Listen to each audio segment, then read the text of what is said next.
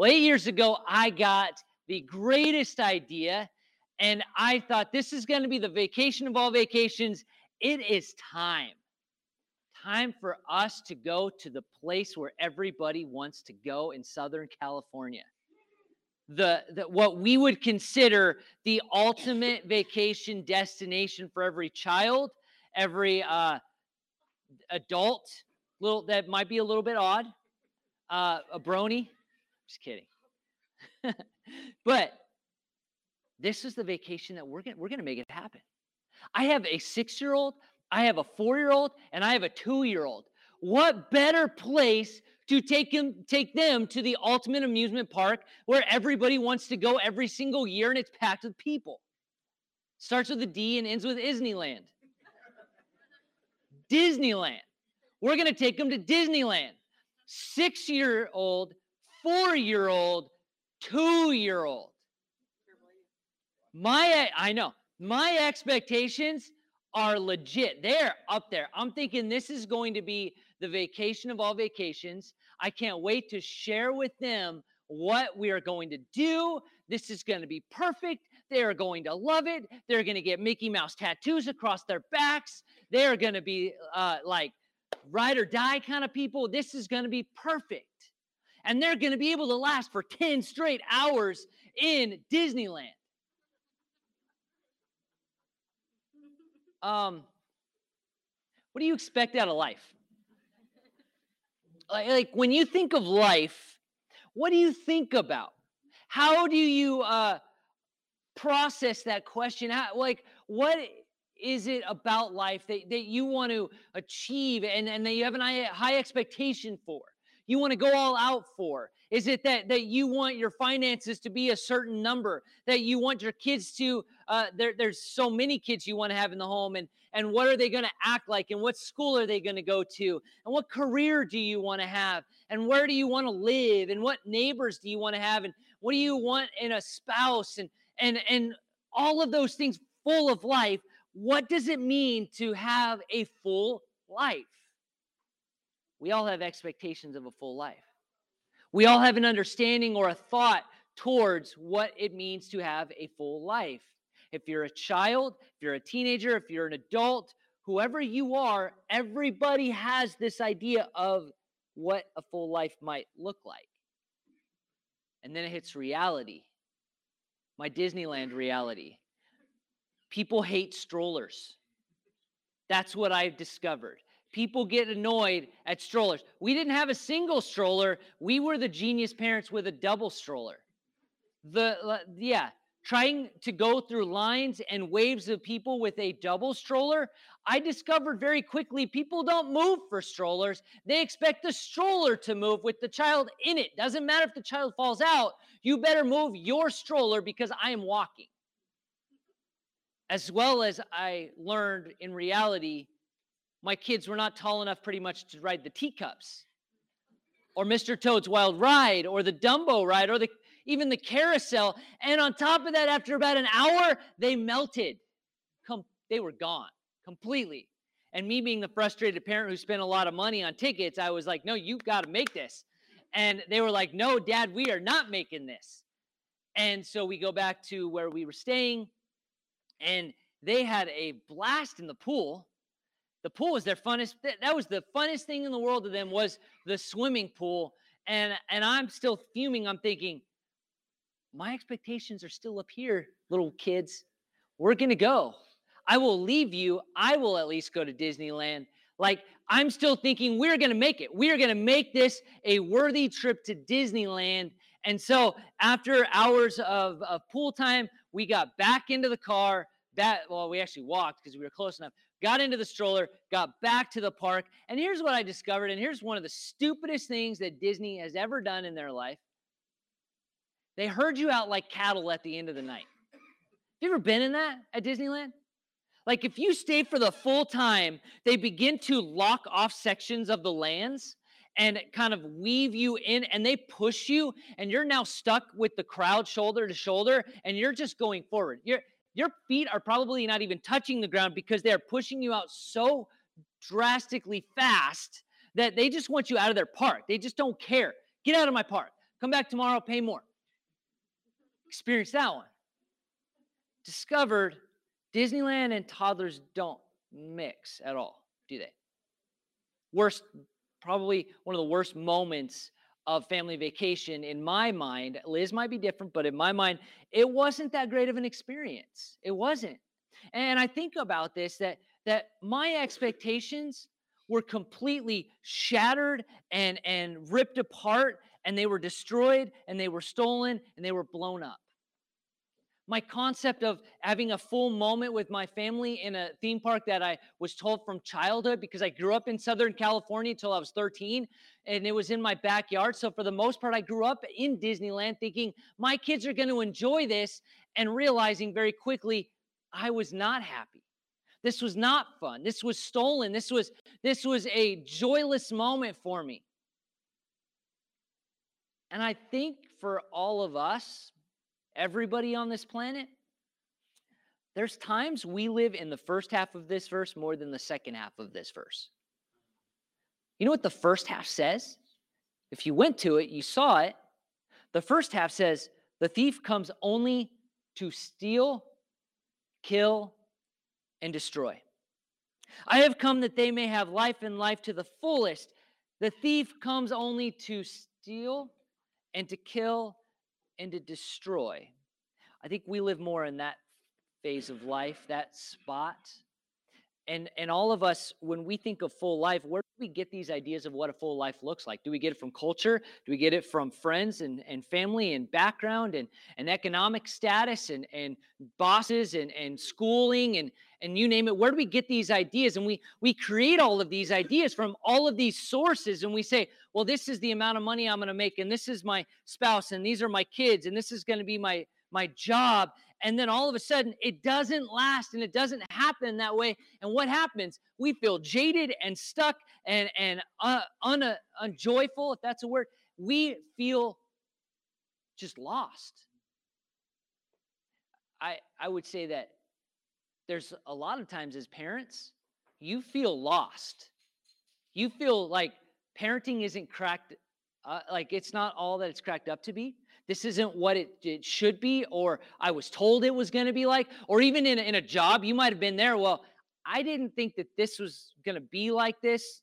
When I applied for this job, I assumed it was going to be a lot different, and school was going to be a lot different. And I thought I would actually have money to be able to spend and do the things that I want to do. And then we get stuck. And I'm not saying you could be having a full, satisfying, amazing life right now. Great. And I'm happy for you. But I can guarantee you haven't had it that way all the time. And I can guarantee you have it that way all of the time. So all of us have fallen in or are in that place where we feel stuck, jaded, numb, robbed, all of the above. And this is a great sermon, right, for Father's Day? It's because we've been robbed. We've been robbed. Well, I think it's important to really discover what a full life is like. We first have to discover what it's not like. What this numbness or jaded or unfulfilling life, well, what is happening to us? Why is this happening to us? Well, it first says a thief. Break this down. Let's chew this for a second. The thief. Well, he only comes to do these things. Who is the thief? Well, it's Satan. He is the thief. He's the one that completely wants to destroy every single one of you. He wants to ruin you. He wants to destroy your marriage and your kids and your life and your schooling and everything that you have. He wants to annihilate. He's the thief. And I think it's important to recognize who he is. Well, did you know that Jesus uses a different word for thief than thief? Kind of. Same meaning, but he actually uses the word klepto. Klepto. He seriously calls Satan a klepto. He's a kleptomaniac, which tells you a lot about who he is and his character, how cunning and evil and wicked and how psycho he really is. Like he can't help himself, but he desires so badly. He has an addiction to rob you of everything that is good in your life. And he does it so cunningly that he has everything out of your pockets and he's gone around the corner before you even realize. And I think a lot of the times when we give our lives to Jesus, we have this assumption, well, I'm good to go. I'm going to leave my windows open and my doors unlocked and everything is going to be great. Nothing's ever going to be stolen from my life because I'm secure in heaven, right? That, like, we get this idea in the church. I don't think that Jesus would talk about who you have as an enemy like this if everything was going to be okay and you were completely protected for life. I don't think he would. He's telling you, no, still lock your windows, still lock your doors, still look out and protect yourself from who wants to rob you and rip you off. And then what does the thief do? He first steals, doesn't he? He steals. Well, what does he steal? He steals everything that is treasure to you, everything that is good in you, everything that is placed in you by the Holy Spirit. That is peace, that is joy, that is fulfillment, that is satisfaction, that is kindness, that is strength, that is perseverance, that is grit, that is tenacity, that is so much of God's goodness. He wants to steal that from you and take it from you. He wants to rip it out of your hands. Why? Because it's good. He wants to annihilate anything that is good. And he wants to eradicate anything that is of God. So if God has given it to you, he wants to take it from you. He doesn't want you to have it. He doesn't. Not feeling like you have a full life? Well, maybe you've been robbed. Have you ever thought about that? Maybe you have somebody coming against you. And you know what he does? He even goes as far, not just to steal, it says to kill. Now, when we think of the word kill, we think of like taking somebody's life, right? Like blood and guts kind of a thing. That's what we think about. That's not actually what Jesus uses here. He uses another word. He uses a word for sacrifice. When he says kill, he's saying that the thief actually wants you to sacrifice and give up things. So if he can't take it from you, what he's trying to do is he's trying to stress you out and pressure you and push you so much that you just give up. To kill any joy in you, right? We've all been there. Some of us have had bosses where we're like, we can't stand being under this individual. They are so difficult and they are so hard and they pressure me and this job is nothing like I thought. And what do? Well, I'll just find another one. I'll just give up. I'll sacrifice that job for another. Maybe I'll get a better job. I don't know. But then you also have scenarios where people do it in relationships, where they're like, I fight with this person so much that they're supposed to be my spouse and I'm married to them. No, this is too difficult. The pressure's too hard. We can't get through this issue. Blah, blah, blah. All of these things boil up and boil up and boil up. And what does the thief want you to do? Give up. Just give up. It's not worth it. You feel out of love. It's not worth it. Or you don't need to be around those kids. They're too difficult for you. Give up on them too. Give up on your friends. Give up on school. Give up on this. Give up on that. He wants you to sacrifice everything that is good in your life. And then what does the thief also do? Steal, kill, destroy. What is destroy? To annihilate, to ruin, to waste, to trash, to dump. It is that he will push and push and push to where you will question anything and everything in your life. Most people, when they get to this place, they can't take living, that they will give up on life. Or they'll give up in another way by going to a substance. We've all known people that way too. I can't take this so much so that I'm willing to just numb out every day of my life. It's not worth it. I'll just give up on life by numbing out. And the idea of a full life seems unthinkable, incomprehensible. No way. No way. Life is tough, isn't it? But there's a second half to that verse. Even though a lot of us live in that first half, I think there's second half that we have to pay attention to. And it says in that, I have come to give you life and life to the fullest. I have come. Who came? Did you come? No, you didn't. Jesus did.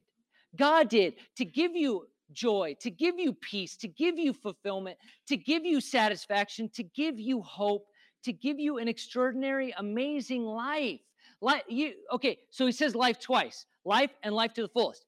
What he is saying is eternal life, which, yes, we know about that, and that will be fulfilling and enjoyable and amazing.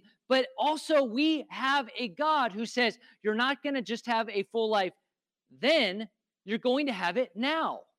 This very moment, you can have life. You can have a relationship with God that continues in eternity, not starts in eternity. It's a moment of saying you can have a full, enjoyable, amazing, eternal spiritual life right this very moment today. Today. Isn't that hopeful? That's an amazing, incredible hope that I desire all of the time. It's satisfying. You know, it's so satisfying. Reminds me of lemonade. Lemonade. You guys like lemonade? One. Okay. One person, my wife, I'll give you the $10 I told you I'd give you later for that. Lemonade is an amazing, I think it's delicious. It's like, reminds me of being a kid because in Southern California, we had an endless supply of lemons. I couldn't remember if it was that we had a lemon tree in our backyard or the old couple behind us had a lemon tree, but we were really good friends with them and they always let us take all of their lemons off of their tree. I know for a fact they had one, but we had this endless supply of lemons. And being an entrepreneur-minded person, we wanted to make money. So what do you do when you have lemons and you want money? You make lemonade. You create lemonade and then you go sell it on the street corner. This was before social media and everything. So it's not like I had a Yelp. Like I'm number one on the lemonade stand and the Yelp. Just kidding. That'd be so weird. But we lived on this corner block and we set up a table and it was my brother, my sister, and she really, we just had to have her part of it. She's like 5 years younger than us, but it was really my brother and I. So we would get like little Dixie cups and we would set up this table and we would get a big cardboard piece and we would say lemonade in big bold letters, 50 cents. 50 cents charge. Killing, by the way. We made about a day on this thing. Every day, we had return customers. We'd repeat customers. And they weren't kids. They were adults. They were people going to work in business suits that would always stop by and say, we really enjoyed your lemonade this morning. We're glad you're here at 3 o'clock as we got off of work. Can we get some more? And the whole key to the success of our lemonade stand was what? It was the recipe for the lemonade, wasn't it? So what does lemonade have? What does the recipe entail? Only has what? Huh? Limes? No, not limes. Lemons. I mean, we didn't use the pre-built lemonade powder. That stuff is just cheap, nasty. Like, don't go that route. You got to get real lemons, fresh cold water, and sugar. Not Splenda, not Equal, not Sweet and Low, not any guava-related substance. I don't know. There's 3 ingredients to lemonade. Three. And I was thinking about this, and I'm like, you know what? What's so amazing is that I believe that there's 3 complete ingredients to a successful full life. I do believe that. By the way, this is not a book title. This isn't like 5 ways to success. That is not what this is. Just take these steps and think that you apply them to your life and everything will be good for you. That is not the point of this. But I do believe that there are 3 elements to having a full life. But first, you have to understand when my brother and my sister and I made the lemonade, we didn't do it by ourselves because we were too young. Who did we have? We had my mom who helped us, who guided us, who taught us, who directed us, who helped and nurtured an ability to make a delicious pitcher of lemonade. So what I'm saying is you first have to understand these things cannot happen without the guidance and the direction of God. You first have to have the parent with you. And then you can make a delicious cup of lemonade to have a satisfying life. And the first ingredient of lemonade is lemons, right? Lemons. You guys tracking with me on this? Sorry, I'm really hot up. Like, it is hot. I feel like I'm in headlights, like a deer in the headlights. Lemons. Delicious, juicy lemons. It's the substance of lemonade. It's the core of lemonade. You cannot have lemonade without lemons. It would be ridiculous if someone tried to sell you lemonade without lemons. It would be impossible. You need the substance. What I'm saying is, if you're ever going to have a full life, thank you for turning those lights down. If you're ever going to have a full life, you've got to have the substance of God. You have to. You have to. Well, who's the substance of God? It is Jesus Christ. It says, I came to give you life. Jesus Christ, came to give us life. He is the substance of everything that we do. To have a full life, you cannot get past Jesus Christ. It is impossible. You need Jesus. I need Jesus. He is the shepherd, the good shepherd. All of John chapter 10 is about him being the good shepherd. We are who? We are not the shepherd. We are just the sheep. That's it. He tells us where we get food. He tells us where we get water. He tells us where we sleep and where we get protection. It is Jesus. And Matthew 6:33, it was already up there a minute ago, says this: seek first his kingdom, his righteousness, and all will be added to you, right? Seek him, not me, not you, not any human on this planet. Definitely not Elon Musk. That guy is something else. But seek him. Seek Jesus. Jesus. He is the substance. Maybe you don't feel like you have a full life. Maybe you feel like you've been robbed. Maybe it's because you've been skimping on the lemons. Maybe you've been skimping on the substance of Jesus in your life. And I hope I'm not being rude. I'm glad I'm rude, actually. I hope I pushed you a little bit, because if you're not spending time in the substance of lemons with Jesus Christ, you are not going to go very far and have a satisfying life. I promise you on that. I promise. God can heal and restore anything, but you got to go to him first.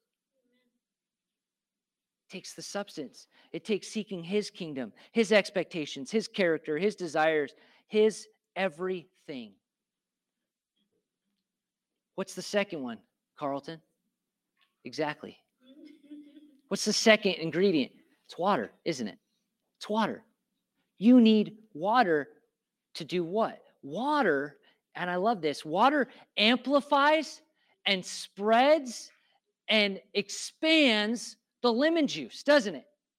Water itself doesn't necessarily have a taste. It's not really meant to be flavorful. It's really not. It takes on the flavor of something else. So the reason why you have water is to expand the taste of lemons, to expand the substance. And that's what water is for. And we are all called to reflect and amplify the life of Christ.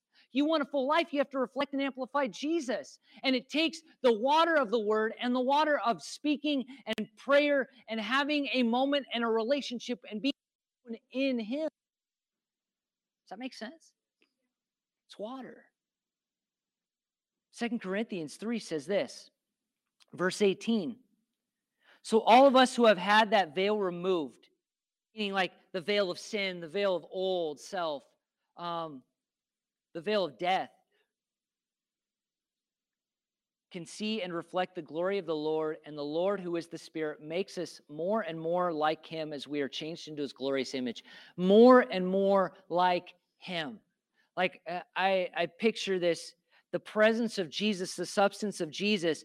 When we add the lemon juice and the water together, I just picture Jesus just stirring it up, stirring and expanding himself in us, just over and over and over and over, expanding his presence and his strength and his perseverance and his tenacity and his grit and his control, self-control, and his resistance from the thief. If you want to resist the thief, if you want to resist the things that are flying at you from the thief, you have to understand and allow Jesus to expand through you.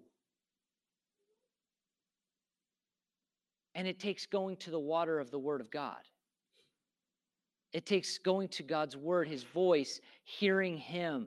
That expands the substance in you. That expands the substance in you. To seek his kingdom, his righteousness, and be discipled by Jesus. And there's one more ingredient, right? And I think that we always leave this ingredient out a lot of the time too. Sugar, isn't it? Some of us, a teaspoon, tablespoon, 1 cup. I say buckets. Why not add buckets of sugar to lemonade? Why not? You know what sugar is in this instance? It is the joy that magnifies the sweetness of the lemons. That's what sugar does. It magnifies the sweetness of the lemons. It complements the sweetness of the lemons. What I am saying is that when we seek his kingdom and we're reflecting and amplifying him and we are glorifying him, amazing full life comes.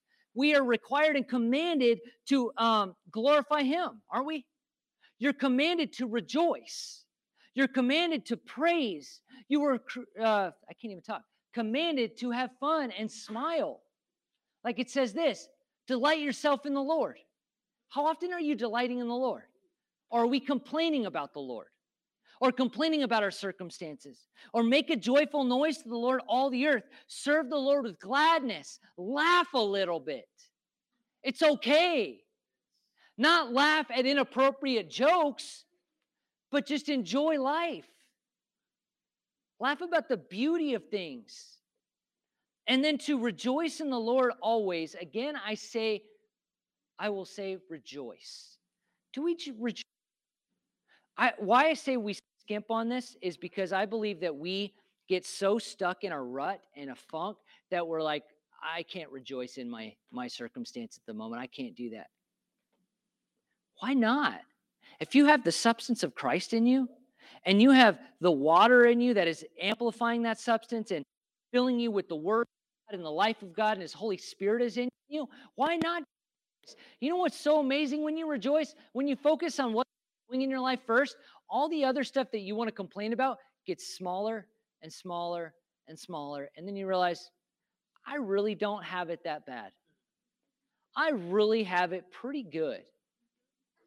Like it used to be my mom, everybody's mom, I feel like. You know, like grandparents used to always say, I used to walk uphill both ways to school, 5 miles, all that, in the snow, all the 5 miles in the snow, uphill both ways. And how does that work?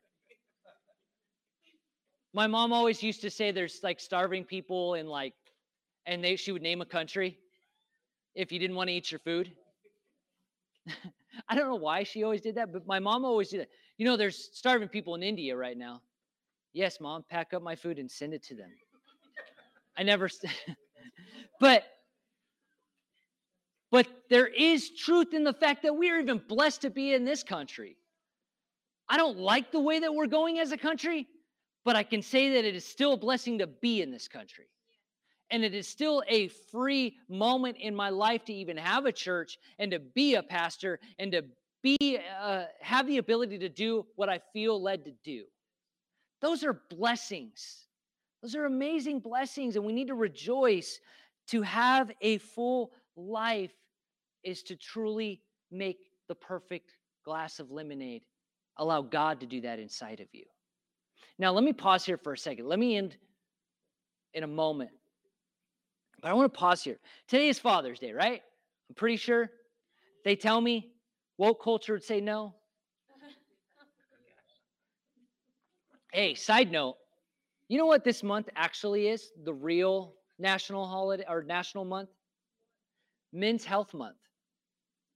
We got taken. But it's Father's Day. And I was thinking about this in this message.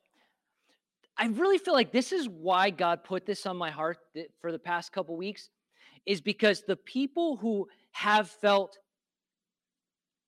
jaded and robbed and ripped off the most lately, the people I talked to the most, have been men. Been men. And it's not that they're having pity parties. I'm not saying that. But it hurts me. It makes me break. Because I would say culturally where we're at, men are being robbed left and right now. And they feel so unsatisfied and they feel so they feel so hurt and so numb. And I'm not saying everybody's perfect. I'm not, okay, please hear me this. And I'm talking like men who are like amazing men. They're so confused and lost right now. And a part of it is they're like, how am I supposed to talk to my kids about hot topics now? I don't know what's right and wrong now.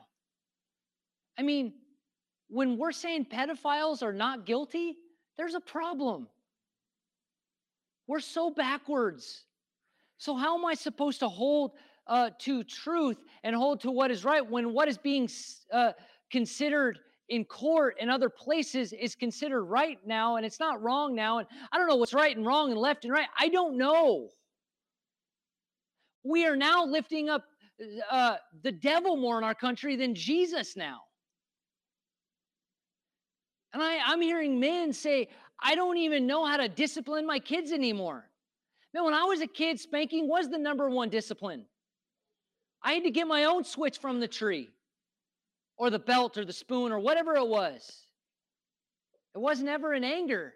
But I can tell you honestly, if I was not spanked back then, I would be screwed up royally. That got me straight. And I'm not saying one discipline's right and one discipline's wrong. I'm not. I'm just saying it is confusing for men to know how to discipline, because a lot of discipline now, if men do it, is considered wrong and abusive. And I don't even know how to, am I supposed to be masculine or feminine is the question.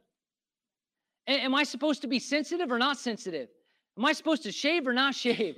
Am I supposed to wear this or not wear that? Am I allowed to do this? Am I not allowed to do? They're telling me I need to do this over here, but I'm not allowed to do that over there. Am I just the butt of every joke on TV now? Because I'm a dad? I got to be the idiot? Am I even needed? A lot of men are going through that right now. And a lot of people would say, well, men had their time. That's the stupidest thing in the world. I want to kick those people below the belt. Sorry. That's the stupidest thing in the world. Because why do men now deserve something that they never did in the past? Why does my son deserve that and he was never involved in that? Why does my son never get to celebrate princes on TV and heroes on TV and men and how to be a gentleman? Instead, he's always like, well, everyone's telling me I should be a princess? Because that's what TV's telling him. So Disney's telling him. I hope Disney's watching. But my whole thing is, here's why I believe I should say this. Men, dads, boys, please do not believe the lies of the thief that come from the media and come from culture. Amen. Please don't believe it. Please. Not just dads today, it's harder to be a dad now than ever. You're needed just as much now than ever before. Dads are needed. Men are needed to step in the place where there are no dads. We need men. We need them to be masculine. We need them to be leaders. We need them to be the men that God had called them to be. There's a place for them. Just like there's a place for moms and women. There's a place for both sides. That's what drives me nuts about our stupid country. We go to the extreme. It's one way one time, and then all of a sudden we think what is right is shooting way to the other side, and that is not the right way. Why not go to the middle and say, let's all be partners and live side by side and thrive together? Where God built women for specific things and built men for specific things to cohabitate and work beautifully together, like puzzle pieces. But the world wants to jack all that up and get it skewed. And so my whole point, you're more needed now than ever before. 100%. For those that are dads, those that are not. You can still be an influence now. There's young men now that don't have the fatherly influence, but are looking at other men around them and asking, is that how I act? Is that how I should be? People are always watching. I think people are watching men more than women. And how are you going to be? And most of the time they actually are watching to see, are you going to screw up? Think you're going to mess up? Maybe. But regardless, we're still called to live above reproach. We're called to live sacrificially as Christ. We're not Christ. It's Christ in us that lives. So my whole point in that, please, I promise you, seek Jesus first. His kingdom, his glory, his everything. Let him be reflected in you. Grow in him. Read your Bibles, men. Get into the word of God. Pray. And in doing that, I could promise you the voices of the culture and the media will get quieter and quieter and quieter. I promise. That's the Father's Day message that I felt like talking about for a moment. All of this applies to everybody. And you can never have a full, satisfying life without Jesus Christ. It is impossible. That's the challenge. Where are you at? Where do you exist? Where is your full life? Are you jaded, numb, whatever it is, unsatisfied? Or are you living a full life? And if you don't feel like you're living in the full life, are you being robbed? Have a conversation with God. What do you need to get back on track? What do you need to do? And don't give up. Please don't ever give up. But seek his kingdom, his righteousness, be amplified by him, and thank him even for the little things that he is doing in you, even if you don't see it. I'm thankful I even have breath today in my lungs. Let me pray. God, thank you for speaking today. Thank you for touching our hearts. Thank you for your Holy Spirit being in this place. I pray for every single person here. I pray that they experience life that only comes from you, Jesus. I pray that they seek your substance through your word, through your voice, through conversation with you, with being around people that love you just as much. I pray that they seek you. And I pray that you give them the strength and the weapons to fight against the enemy, to fight against the thief that wants to steal everything from them and want them to give up and take everything from them. I pray that you keep them strong and self-controlled to fight against those things. And I pray too, Lord, that they thank you. I pray that they give you praise and they give you honor and they seek to amplify you every day. And for dads, let them see how big of a blessing it is to be a father. Let them see how amazing it is to have kids. Let them enjoy their kids every day, not just today, but every day. And help men see that they are needed in this culture. They are needed in this world, but to live as Christ, to be examples of Christ. You've made men for a purpose and a reason. And I pray that you give them the ability to push through, to not listen to the lies of the media and culture that we have at the moment. Lord, we love you and we give you praise for everything that you are doing in this place and in our lives. In your name we pray. Amen.